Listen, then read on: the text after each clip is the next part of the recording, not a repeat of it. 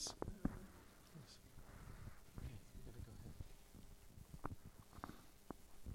Good evening, family.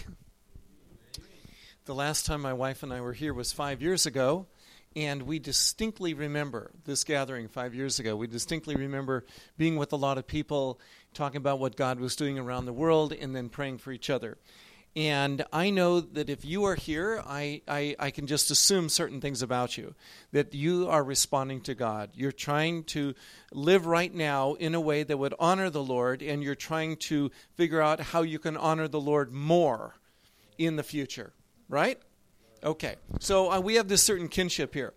But I'll tell you some stories about us, and I have my wife and I have three sons, and all of us really love movies. And so I remember last year in December, and where we come from, okay, where we come from, December is the middle of summer because it's Southern Hemisphere.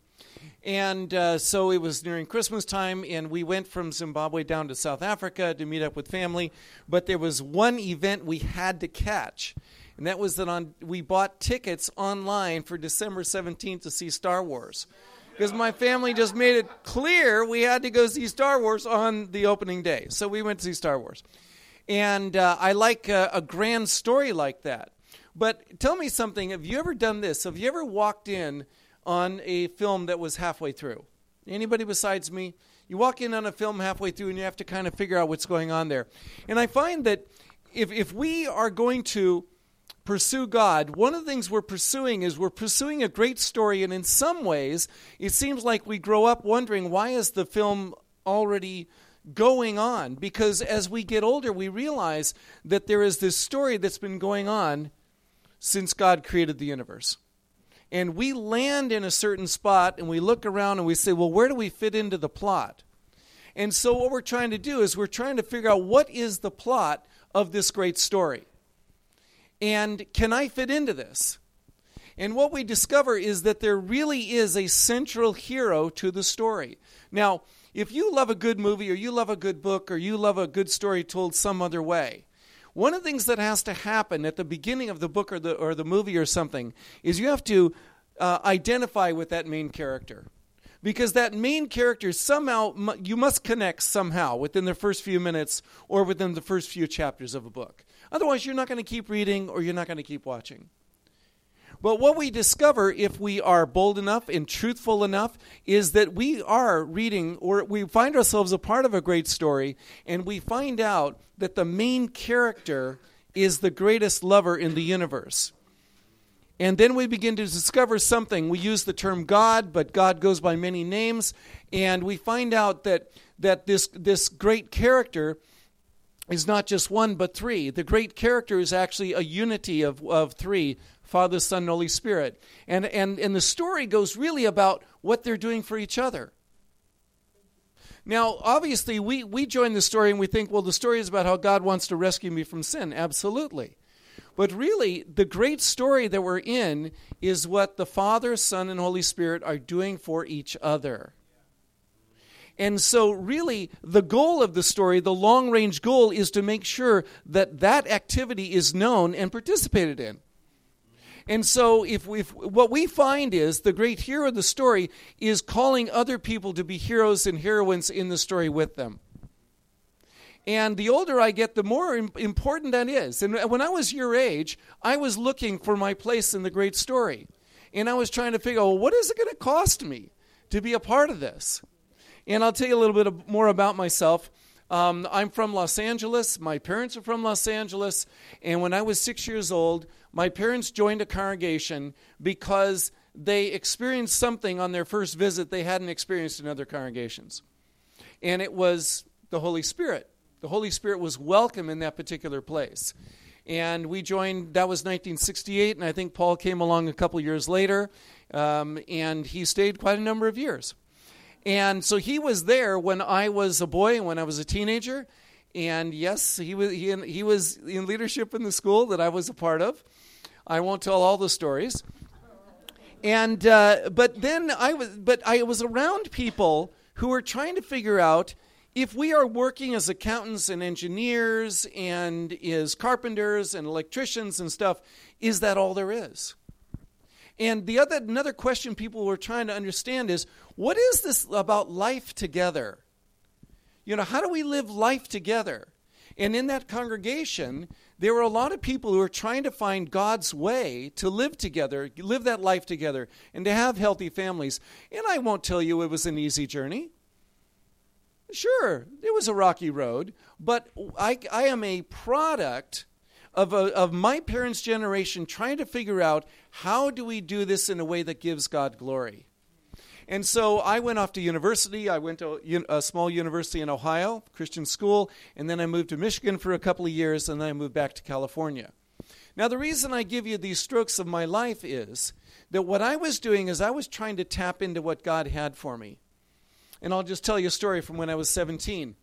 I was 17 years old, senior in high school, praying about where to go to college, and I remember my mom wanted me to go to Washington, D.C., and my grandmother insisted I go to New York, and my sister was going to school in San Diego, and she said, Jay, you got to come here. And then my dad said, I've read about a little Christian school in eastern Ohio, you should go visit. I thought, I'm not leaving California. But I went, and I remember I went with my mom, and we went to this Christian school, and we went into the chapel, and we sat down, and we looked at each other and said, wait a minute. God is here. God is welcome. And I ended up choosing that school and going there for 4 years. And one of the reasons I mention that is that currently I have the privilege of living in the nation of Zimbabwe, and God has gone to tremendous efforts to get me there. And I'm very grateful, because not everybody can. So I'm living in a nation where I want to be, and I couldn't be doing what I'm doing if I hadn't grown up in a congregation, that particular congregation. And I couldn't be doing it if I hadn't gone to the university I went to, where there was a lot of formation. And then I lived 2 years in Michigan because I went to see how other people were trying to live out life in the Spirit together. And then, I'll tell you another story from when I was 23, going on 24, and I was seeking God. Oh, I prayed hard. And I was fasting, and I was reading the Bible, and I was trying to get advice from other people.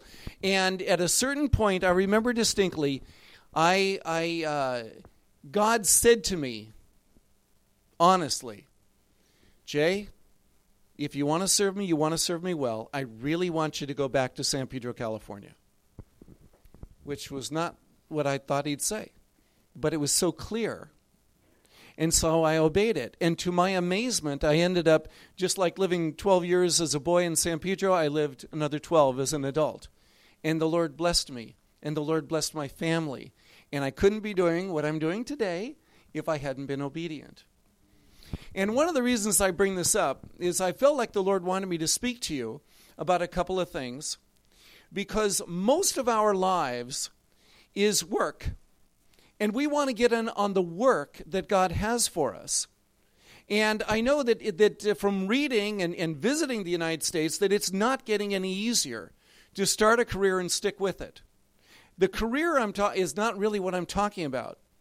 But I'm talking about this idea of calling. And that God calls people into situations and with groups of people.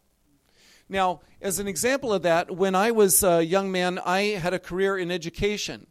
And I remember one time I was driving home from inner city Los Angeles, and I realized that I was making a living doing what I was on earth to do. That God had made me a teacher, and I was teaching, and I was getting paid for it. That was pretty cool. But what I was doing, and this is very key, and I can't overstate this, is I was not doing this for God. I was doing it with God. Amen. Now let me say that again. Our goal here is not just to get all excited and run out and do things for God. Our goal, as like these young ladies testified about praying for other people, is you wait on the Lord. Why? Because you want to pray what He's praying. Okay, when you bless somebody, you want to wait a moment and say, Lord, how do you want to bless this person? Because it's not just doing for God, but doing with God. And I want to say a few kind words about Paul and Karen, because you're going to find this funny, but I listened to probably hundreds of Paul's sermons. And I can only remember a few. But I remember his life. And in particular, I remember after I'd been a boy, then I was 24, and I returned to San Pedro, and Paul Anderson was different. And years later, I asked him, "What happened to you?" And he said, "Grace finally fell into the deepest part of my heart." I remember that conversation because he laughed a lot more when I was a man than when I was a boy, because God had stuck with him and he had stuck with God. Now, this brings me to another point. I believe that each of us ends up doing a work with God, something God has uniquely given you talent to do, where you can do it with skill, you can do it with excellence, and you can get paid for it. But I also want to challenge you because from what I notice of U.S. culture, people are like Teflon coated. People don't stick to each other. People don't try to get glued to each other. And as I look back on my life, I want to testify that the times I was most closely stuck to people were the times of greatest pain and greatest healing. Now, you are trying to figure out where God wants you to be. And I don't want you to be afraid to be in one place for years at a time. And you may get in with people, and you may have read in the book of Proverbs, the proverb that says, "As iron sharpens iron, so one man sharpens another." And I want to tell you, it's like that. If you get into a situation where you are living in some kind of faith community, you get close enough to where you annoy each other. Amen. You get close enough to where you bother each other. And then you have to work it out. And what I find is that, just popped to mind, I have a colleague, a guy's my age, works with me, and he bugs me. And the more I pray about it, the more I realize it's not his problem. It's my problem.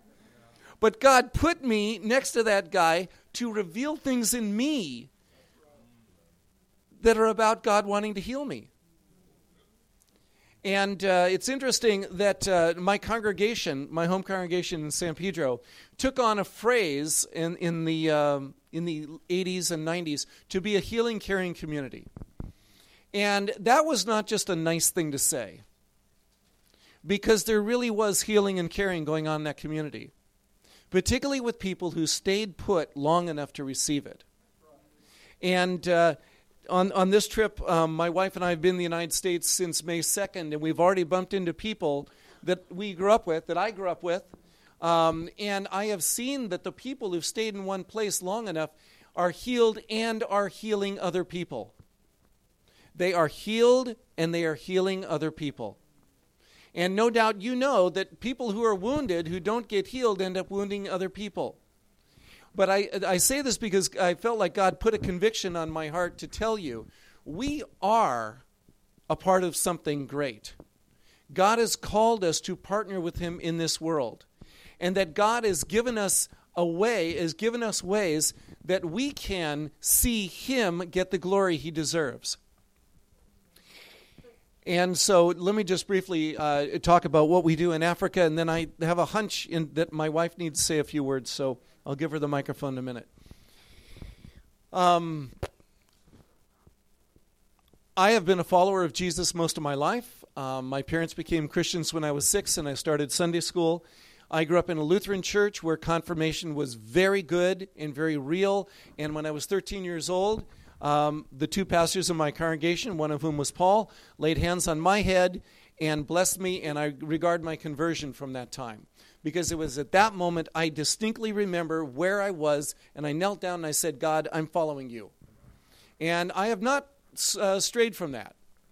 I have not backslidden or anything like that. I wouldn't want to waste the time.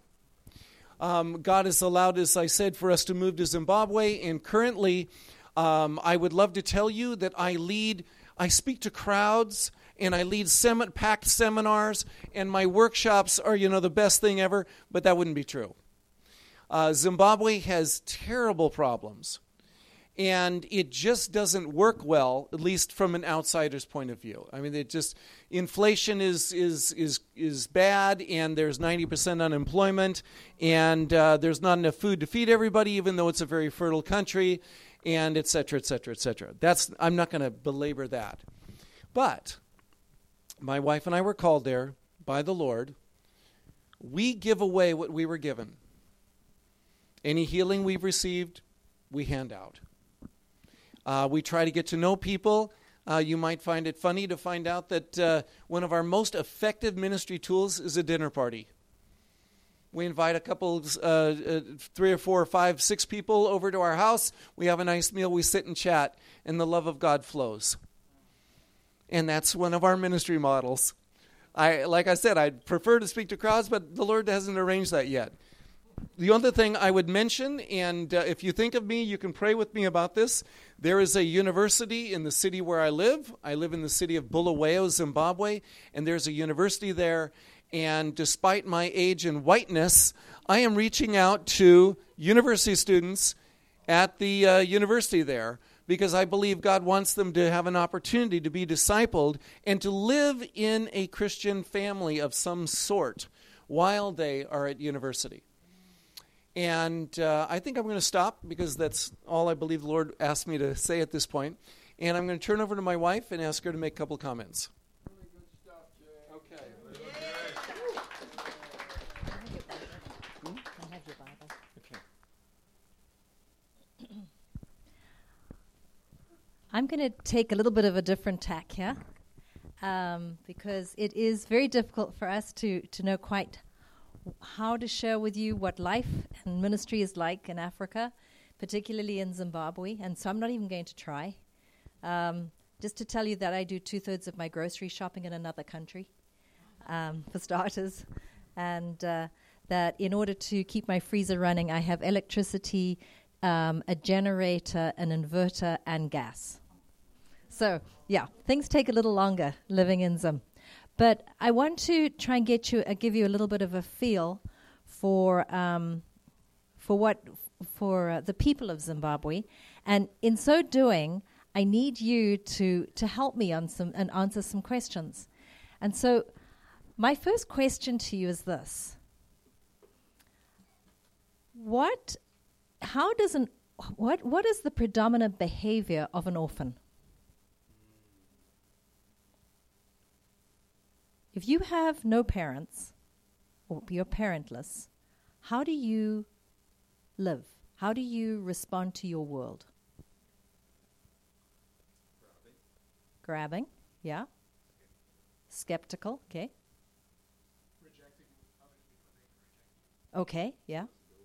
Sorry? Yeah, it's a good one, yeah. Isolating, okay. Searching for a place of belonging. Yeah, belonging, searching, yeah. Closing your heart and keep up arm's length, that's similar to the Yeah, yeah, yeah. Sorry? lust. Okay, lust, yeah. Lusting after what others have. Or like, I mean last. Oh, lost and lost. Lust and lost. Yeah. Yeah, defensive. Nobody else is going to look out for me. I've got to look out for number one. All these things are very relevant and very true of orphans. So if that's true of an orphan, how does an orphan relate to other people? Not too well. So let's describe not too well. What does it look like? Avoidance? Yeah, masks stuff. Sorry? Masks. Yeah, masks. Yeah, yeah, yeah. Much fear, Much fear, yeah. Distrust, Yeah. Yeah. depression, Yeah. anxiety. Yeah. Okay. I would probably say a lot of hatred/anger. Yeah, yeah, that's right. Yeah, a lot of aggression. Hungry for approval. Uh-huh. Right. Right. Jumping to assumptions. Okay. Never fulfilled. Wait. Hold on. Yeah, just finish that one up. Making assumptions, thinking the worst, Okay. assuming the worst, preparing for the worst, and getting the worst. Good point. And? Just a never feeling fulfilled. Uh-huh. That's right. That's right. Okay. Now let's take it another step. How would that kind of person lead others? But Manipulation. manipulation, yeah. intimidation, Intimidation, okay. Very pridefully. Pridefully, fear, Abuse. yeah, abuse. Would you like to be under this kind of a leader? Okay. In Zimbabwe, and I mean, we could go on. I mean, we've just taken like 3 minutes and just blipped over this. Okay, so you know that you could go deeper, and you can really begin to understand that there's some heavy issues that are going on here. Now, in Zimbabwe, we mentioned that there's over 80% unemployment. We've also we didn't mention that probably a quarter to a third of the nation is living outside the nation at this time. And that's because people cannot get jobs in the country. So that means that dads, moms, they're gone. Okay? We go down to South Africa about 4 times a year in order for me to do my grocery shopping, okay? No, we have other things to do at the same time. But a lot of the waiters and waitresses are from Zimbabwe. And more often than not, we'll be served by a woman who is, and she'll tell us she has kids. And her kids are in Zimbabwe, and she's in South Africa. And she hasn't seen her kids. Sometimes they'll be a newborn. She'll give birth to a baby, be gone within 3 months, and hasn't seen that child for 9 months. Okay? Because she's trying to make money in South Africa in order to send back to her mother to take care of the kid. But not only do we have that economic situation in our country, we have HIV/AIDS that's rampant. So that takes out another whole sector of men and women. I mean, you can look at our population of our country. Do you know that the median age of people in Zimbabwe is 18 years old? Okay? That's the average age of somebody, 18 years old. How many of you are over the hill? Okay? Yeah. Over the hill. Sorry, guys. All right? So what you realize is that there's a lot of fatherlessness in this nation because people literally haven't had their parents growing, around them. But at the same time, you had within this country, when the government came in, the current government came into power in 1981, missionaries' visas were done away with. So no more missionaries can be in the country. But between about 1910, 1980, there was a huge missionary movement, a church movement into Zimbabwe. But the people who went in to lead those movements never believed that they would either leave the country, or if they did, somebody else would come from outside and take over. Or they would just, so they never ever raised up a national leader. So when in 1981, when they do away with all of those visas, all these people are gone.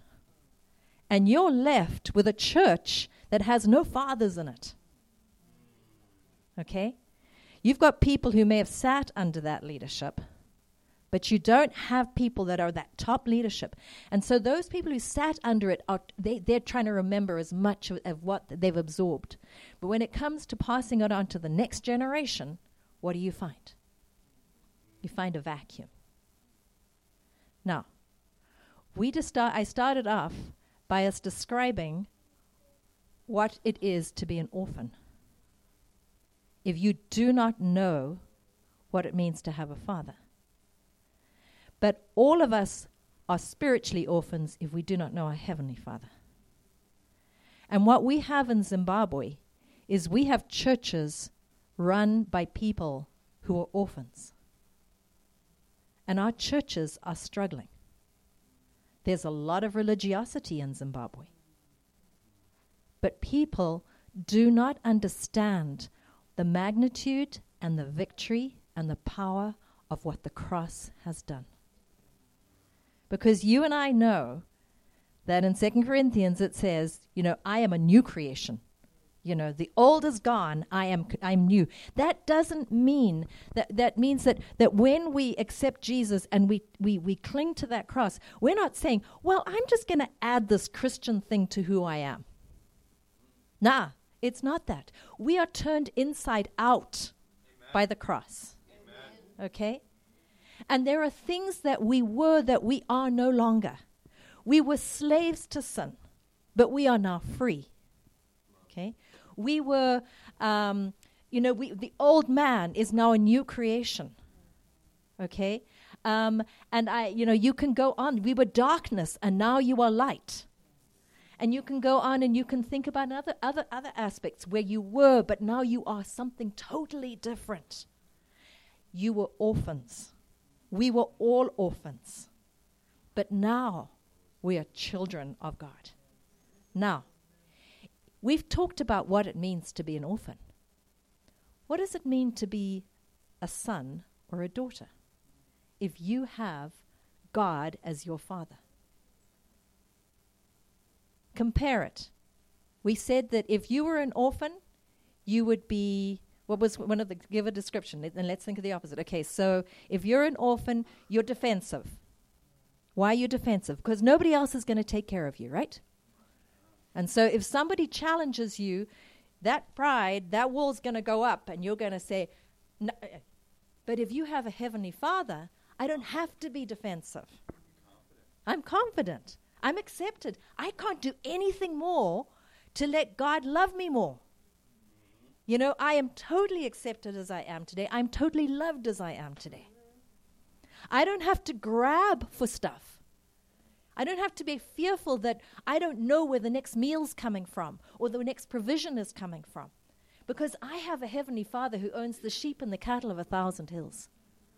Now, the people of Zimbabwe desperately need to know this, because if you've got 80% unemployment, your economy is shattered. There is no way to make money. There is very little hope to know or confidence to know where the next meal is coming from, or how you're going to pay for the school fees for your children, or how you're going to pay rent, or how you're going to do a million other things. And so how much more do you need to know that your Heavenly Father will provide? And so, you know, it's not just in Zimbabwe that we find that we deal in the body of Christ with an orphan spirit. Many of us do not grasp the fact that we are no longer orphans. We have absolute access to the Father. And that changes everything about the way I live and the way I view my world. And I've realized that Zimbabwe isn't alone in having that orphan spirit. Yeah. We struggle with it in the United States. Yeah. We've struggled with it, you know, in every nation of the world. There is that spirit is there, and it's moving, and it has its disastrous impact in the lives of people, in the way they relate, in the way they lead. But if we really, really want to see change and transformation, then we need to understand that it's the cross, the victory of the cross, the power of the cross, and the fact that the cross has taken care of it once and for all, that allows us to live a life of freedom, of joy, and you know, embrace the Father. And so in sharing with you a little bit about what we do in Zim, a little bit of what we do is try to present people with the fullness of the cross and to show them that they're no longer orphans, but they're children of the King and they're heirs of the kingdom. So. Amen. Praise God. So I'm going to ask them both to pray for us, and then we're going to just spin around in small groups and pray for one another. So I'm really thankful that many of the things that Jay said just go right home to us. And he talked about community. God's building a community here. God's building a community of people who like each other. Community went this way over the weekend with 12 people who spent a weekend together. You can't do that without some community happening, driving 4 hours together and spending time together. And so I'd like you to pray for that for us. And anything else that you said, and I'd like you to pray because you talked at once, I believe, about orphan spirit, and that doesn't escape us. You know, that can be right here in our midst, and so I'd like you to pray for that for us. And then as we break up, you can talk about praying for one another for community. Maybe maybe you don't feel like you have a community. Maybe this is becoming a community, but you still need some more connections. So We're going to pray, and then we're going to break into small groups. Now, you know that when one person filled with the Father, Son, and Holy Spirit prays for other people who are filled with the Father, Son, and Holy Spirit, there's an opportunity, right? Okay, this is an opportunity for God to add another layer, another degree, another deposit in your life about how to stay stuck with other people. Okay, are you ready for that? Because I'm going to pray, and if you want this, then you in your heart tell God you want it. Okay, you ready? Okay. By the authority given me as a child of God, I command a blessing on everyone who is here. An increased ability to get to know each other well and to be instruments of love and blessing to each other. Heavenly Father, because I believe you want me to, I'm saying in your name that these people here will be more able to love each other, more able to live in peace, and more able to help each other grow. And fundamentally, Heavenly Father, we believe that you will get more glory. You will get what you deserve. When people encounter these people, they will encounter the alternative, the new life in Christ, the new family. Now, Heavenly Father, make this happen. In Jesus' name, amen. Amen. I felt it. Did anybody else? Maybe I felt that. I felt that empowering. Thank you.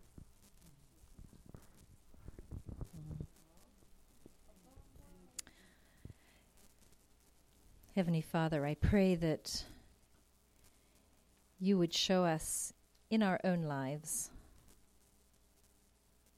where we have failed yet to grasp that we are no longer orphans, but that we are children of the King. We have access to Abba.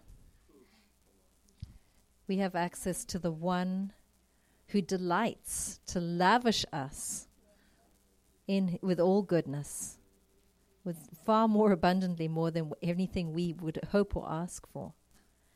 And Lord, I pray for those here who, even as I spoke tonight, just sensed in their hearts that they are still struggling with that feeling of being an orphan, the need to fight for life, the need to grasp for things, the need to defend oneself, the need to be aloof, a little aloof, and to protect oneself. The need, Lord, to stand against others speaking into one's life. Lord, so much brittleness, so much hardness, unforgiveness, loneliness, aloneness. Lord, I pray that you would come by the power of your Holy Spirit and bring the revelation not only of the fact that the cross has done it all, but that you desire, and it is your delight, to create that miracle of birthing revelation of the Father in the hearts and lives of those who've never heard it. And Lord, I pray that Jay and I would be able to help many in Zimbabwe enter into this newness of relationship with you, that it's not about adding Christianity to who they are, but allowing the cross to transform them inside out and being able to embrace you as Father in a way that they've never known. Give them a revelation of what Father means, what that term means. And may that help to turn this nation around and to begin to build where so much has been destroyed. We lift the nation of Zimbabwe to you. God, we so desperately need your kingdom to come and your will to be done in Zimbabwe. We pray for those who are starving this year. We pray that you would meet their needs. We pray for those who are fearful and that you would protect them. And we pray, Lord Jesus, that as we see the end of one leader's life and the need for that to be replaced by another, that you would watch over and guard and keep us safe and protect us, Lord, in this transition from evil. In Jesus' precious name. Amen. join me as we pray for them now and pray for their nation that they're a part of. Imagine being in a nation where there's no hope, where there's no hope. There's no jobs. There's no economy. There's no future. There's just no future. Jesus needs to break through. So we bless them now. We pray for Jay and Sarah and their family. God, we cannot imagine how bad it is, how terrible it is, how corrupt it is, how desperate it is, how depressed it is. People have no hope and no reason for hope apart from the God of hope. And so they're going to need to see lots of miracles. I pray that you would give them authority and power to do the miraculous. We pray that you would use them to heal people, that they would speak words of life, and that they would lay hands on the sick and that they would recover. We pray, Holy Spirit, come upon them in great power and great authority. We pray, Holy Spirit, that you would give them what they have not experienced before, that when they go back this time, they will see things they have not seen before, simply because it must be done, simply because they have to do it. They are desperate, and you love desperate people. You love holy desperation. And Lord, in the desperation of this country, let them take them, Lord. Bring a resurrection. They're dead. Bring resurrection to the life. Take them out of darkness and into light. Raise them up to be a nation, and then be a glorious nation that will give you glory, O Lord. May Zimbabwe be in that Revelation 21 march where the kings of the earth are coming and people are bringing their treasures of their wonderful Zimbabwe culture. Let it be. And let Jay and Sarah have a stake in this in the days ahead. We pray in Jesus' holy name. Amen. Amen. Now I'm going to bless you with the Lord's blessing, and then we'll spin around, and you may have a small group for 3 minutes, or it may be for 3 hours. It's your choice, however long. I'm going to ask Jay and Sarah to stay up here. They're hanger-oners, and so they remember the last time they were here, I was gone to bed, which you know that would be the case, but they were staying and they were praying for people. So they like to pray with people. So it may be a missionary call, or it may be a desire to have impact in a school, but you ask them to pray for you. So here we go. Catch it. The Lord bless you and keep you. The Lord make his face to shine upon you and be gracious unto you. The Lord look upon you with his favor and give you his peace, in the name of the Father and of the Son and of the Holy Spirit. Amen.